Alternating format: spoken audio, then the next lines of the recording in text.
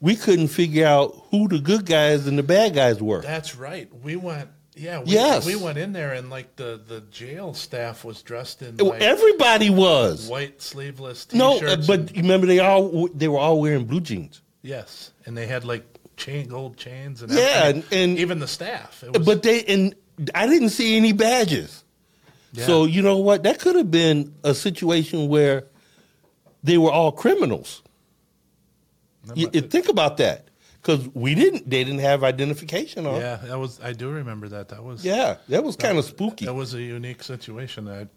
Unique is a way I would put it. Yes, it was.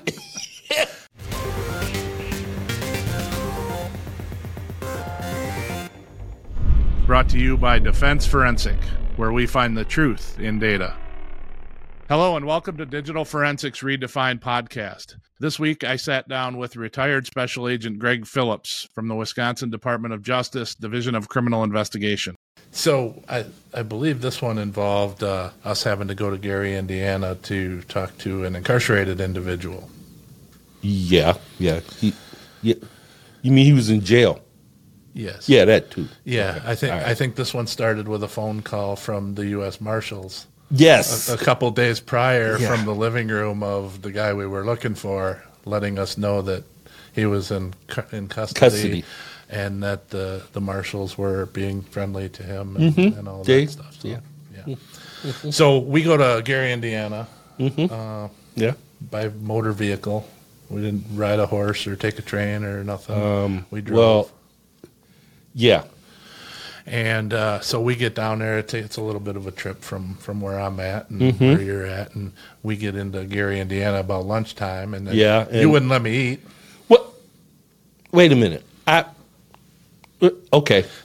There was a food mart right on the main street. Well, in Gary, Indiana, there is a food mart on every main street in Gary, Indiana. Yeah. And there was a bunch of looked like seemingly nice people outside. Oh, right. Yes, Gary, Indiana. Sure, you're right, because you see, okay, go ahead. I'm listening. So this ought to be good. To make a long story short, I ended up having to skip lunch. You made me crawl in the back seat and hide. Yeah, because I didn't want to be seen with you in Gary, Indiana. Yeah. We couldn't figure out who the good guys and the bad guys were. That's right. We went... Yeah, we went in there and like the jail staff was dressed in everybody was white sleeveless T-shirts. No, but remember they were all wearing blue jeans. Yes, and they had like gold chains and and even the staff. But I didn't see any badges. Yeah. So you know what? That could have been a situation where they were all criminals. Think about that. Because they didn't have identification on. Yeah, I do remember that. That was kind of spooky. That was a unique situation. Unique is a way I would put it. Yes, it was.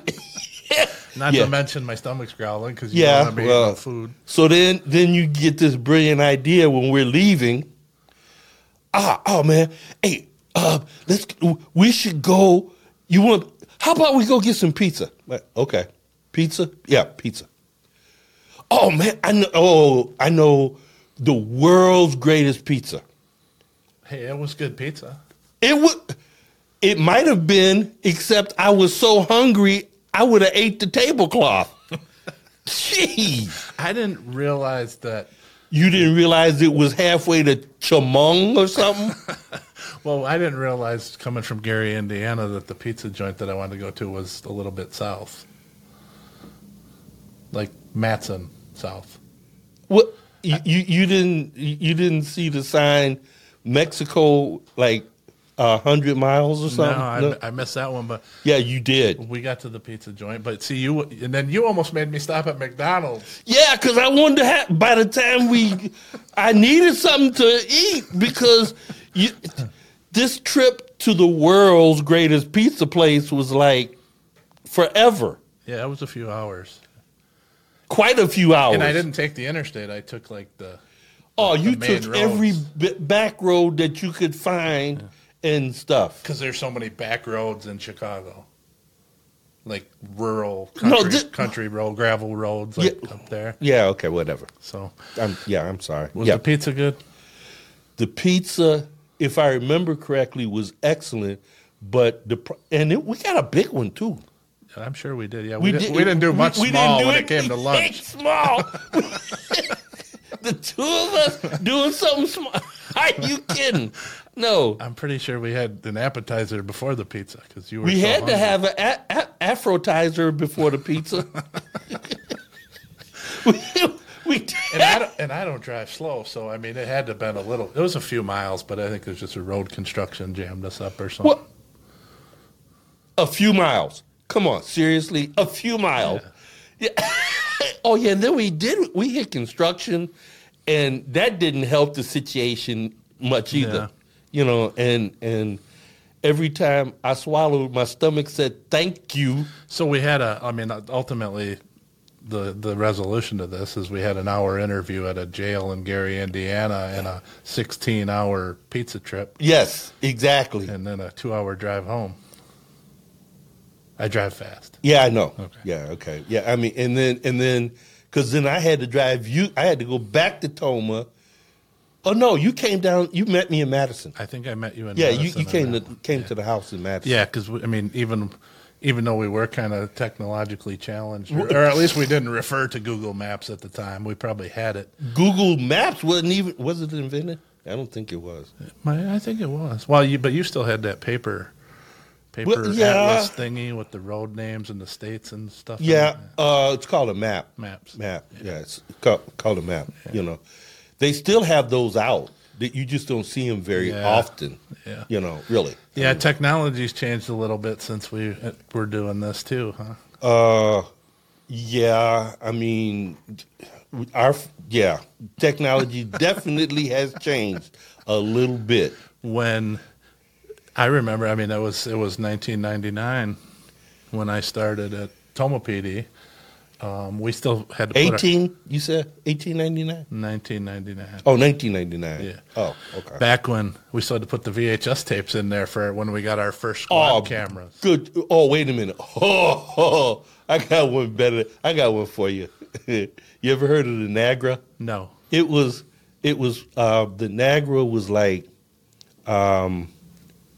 4 inches by 3 inches, I think it was. And it was actually a reel-to-reel. So it was a recorder? It was a recorder. And you had to, if you wanted to do some undercover stuff, you had to put that on a person. It was high-quality recording, but it was about as big as a battleship. So it actually had like the old film reels in it? Yes. Like it wind from one end to the other? Yeah. Oh, yeah. Mm-hmm. How did you upload what is it?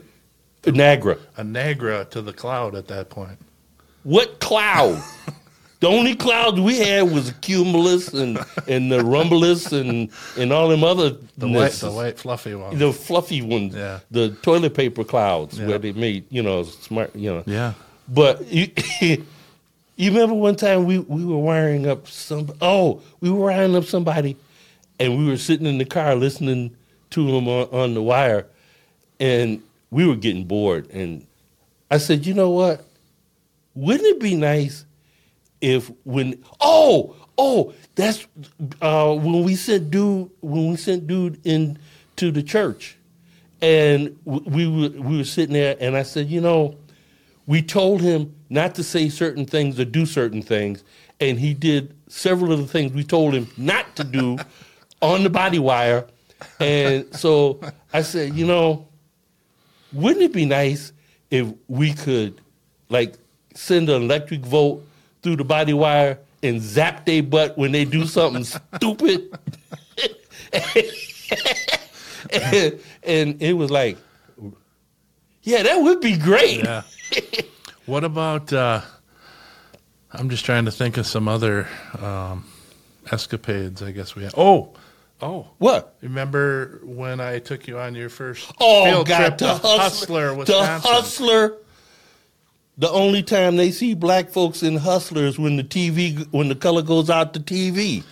Yeah, well, we were getting ready to arrest a bunch of people the following day, and we had 100 cops coming. 150 to help us arrest 35. Yeah, there's we 35 had people, and got all these cops coming, and we got the the National Guard Yeah. thing, and we got all this going 2 on. o'clock in the morning. You want to go to Hustler. So we want to go out and make sure that there's actually going to be people around and be able to direct this stuff the following And day. 2 o'clock in the morning, you want to go to Hustler. Well, we had 2 people up there we had to find. And 2 o'clock in the morning, you want to go to Hustler. Well, yeah, we're passing through town, and I thought I'd pull up in front of one of the The bars, Hustler Inn. The Hustler Inn.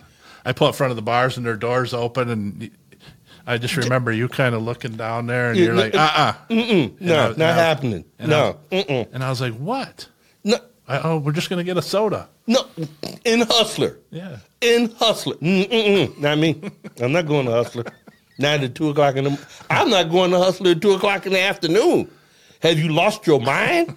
So there's a pattern developing with these stories that we're telling. You're starving me. Now I'm dying of thirst. Yes. I'm sleep deprived. Yes. And then you blame me for taking the scenic route. And getting us not lost, but confused. Confused. Yes. But I will say you did know the world's greatest pizza place, I think.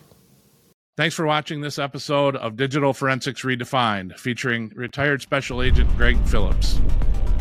Thanks for watching our podcast this week, brought to you by Defense Forensic, where we find the truth in data. Also, check out our website at defenseforensic.com for more information on services for individuals and organizations that require expert analysis of digital evidence. And once again, join us right here on Apple Podcasts for future episodes.